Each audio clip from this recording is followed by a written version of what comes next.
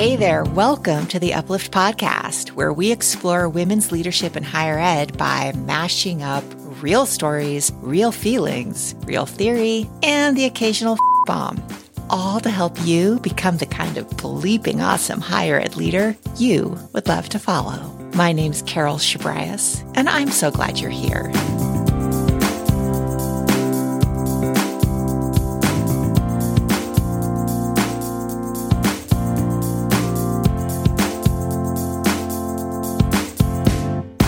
This is not the episode I had planned for today, but I've been mulling something over and I thought it was worth some time and I wanted to share it with you.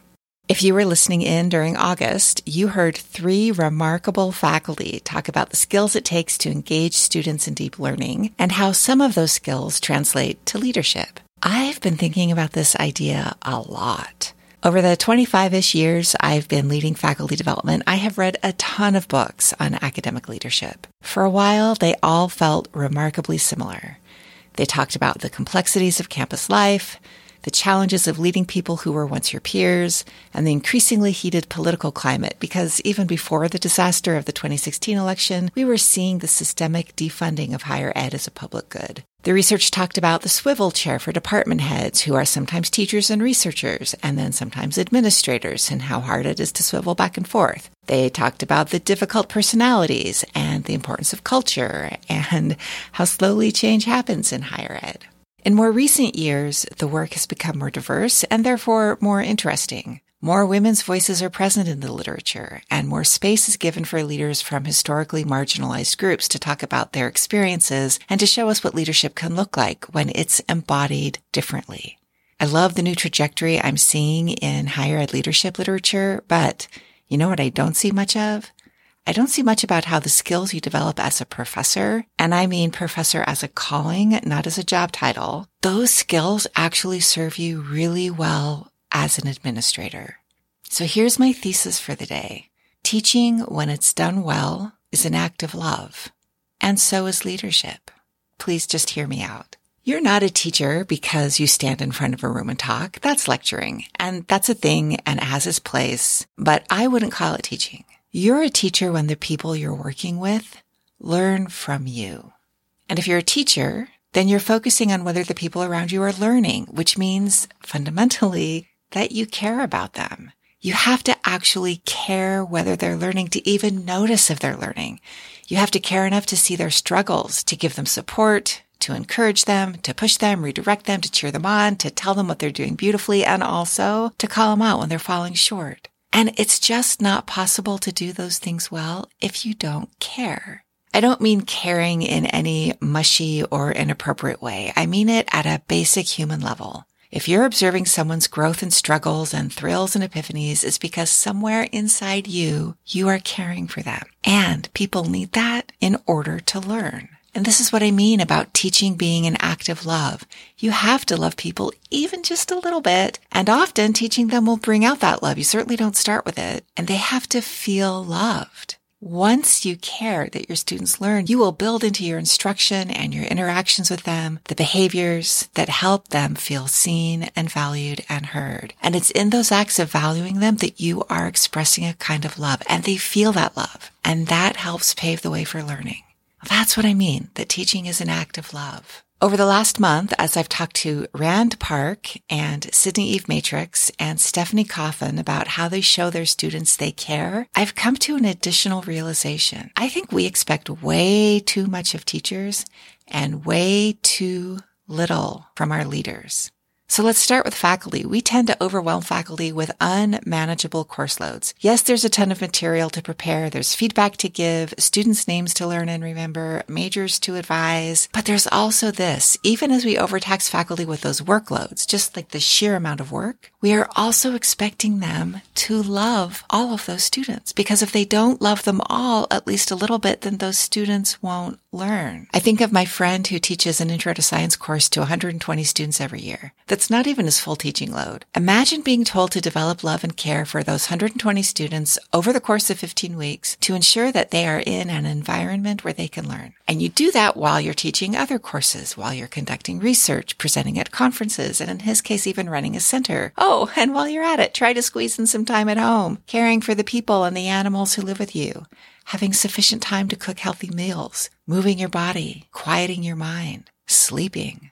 We already know that for most faculty, the workload in higher ed is untenable. And a good part of the burnout comes from the simple problem that teaching requires huge amounts of love for dozens or even hundreds of people every semester. Sydney Eve is teaching a class in the spring that has 500 students in it.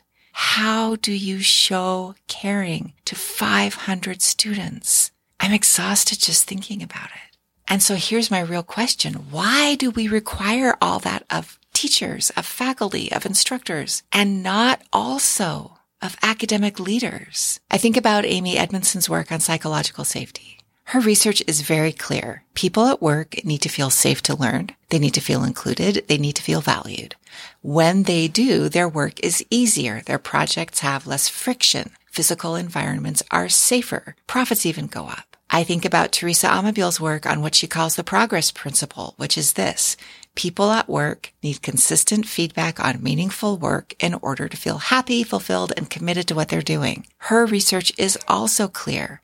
When people get feedback on work that matters, they solve problems better. They have fewer sick days. They find their work more rewarding and more purposeful. They do it better. I also think about Scott Page's work on cognitive and identity diversity on work teams. His research is also clear. Cognitive diversity, which is different from but connected to identity diversity, makes teams more creative, helps them solve problems better and faster, leads to more breakthroughs, but only on diverse teams where the diversity is valued and put to use. You know who's really excellent at creating psychological safety? You know who rocks at giving feedback? You know who's super skilled at helping people get to know each other and work productively in small groups? Faculty, that's who. We expect faculty to do all those things, but they work in the workplace. Why don't we expect it of leadership? When I think back on my career and the leaders and bosses I recall fondly, I can honestly say that I knew each and every one of them cared about me. I don't mean every boss cared about me. I don't mean everybody I worked for cared about me. But the ones that I admire and respect and who inspired me, I can tell you they cared.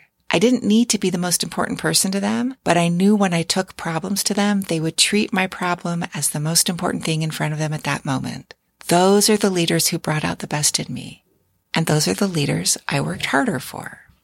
And the opposite is true. I think about the president who gave me huge projects and refused outright to give me feedback even when I asked for it. I think about the vice president who told me that because I'm a woman and a mother, I should step off the career track. And I think about the provost who told me privately I was excellent and then refused to support me in public. Those leaders did not bring out the best in me, and my work for them was not inspired. There's a way that this is fundamentally about human decency. Ken Bain even says this in his book, What the Best College Teachers Do. Above all, the best college teachers tend to treat students with what can only be called simple decency. I know from my experience and my observations, there's a lot of leadership grounded in decency, but as I've thought back to these conversations over the last month, I've really thought about the truth that there's a lot of academic leadership that is not grounded in human decency. I want more academic leadership to be grounded in the same kind of care, the same kind of love that really good teachers show their students. That's why I've been drawn to guests not only like Rand and Sydney Eve and Stephanie, but also Nicola Pitchford, the president of Dominican University, California, or Elise Robinson, who's now working in the Women's Studies Center at the University of Georgia. I want more academic leadership to be grounded in the same kind of care, the same kind of love that really good teachers show their students. At the beginning of their book, Reframing Academic Leadership, Joan Gallos and Lee Bowman write that thinking and learning are at the heart of effective academic leadership. Literally, that sentence appears on page 1. Thinking and learning are at the heart of effective academic leadership.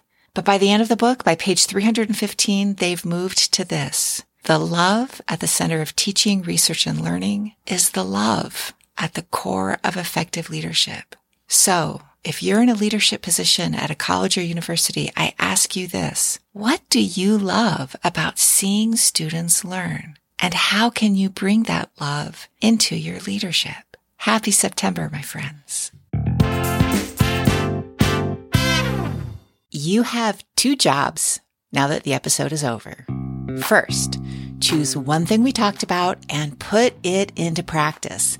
This week, take action. Imperfect action, inspired action, scared to try this new thing out action. Just take action. Second, tell me how it goes. DM me on LinkedIn or Instagram or shoot me an old-fashioned email at carol@theclariogroup.com.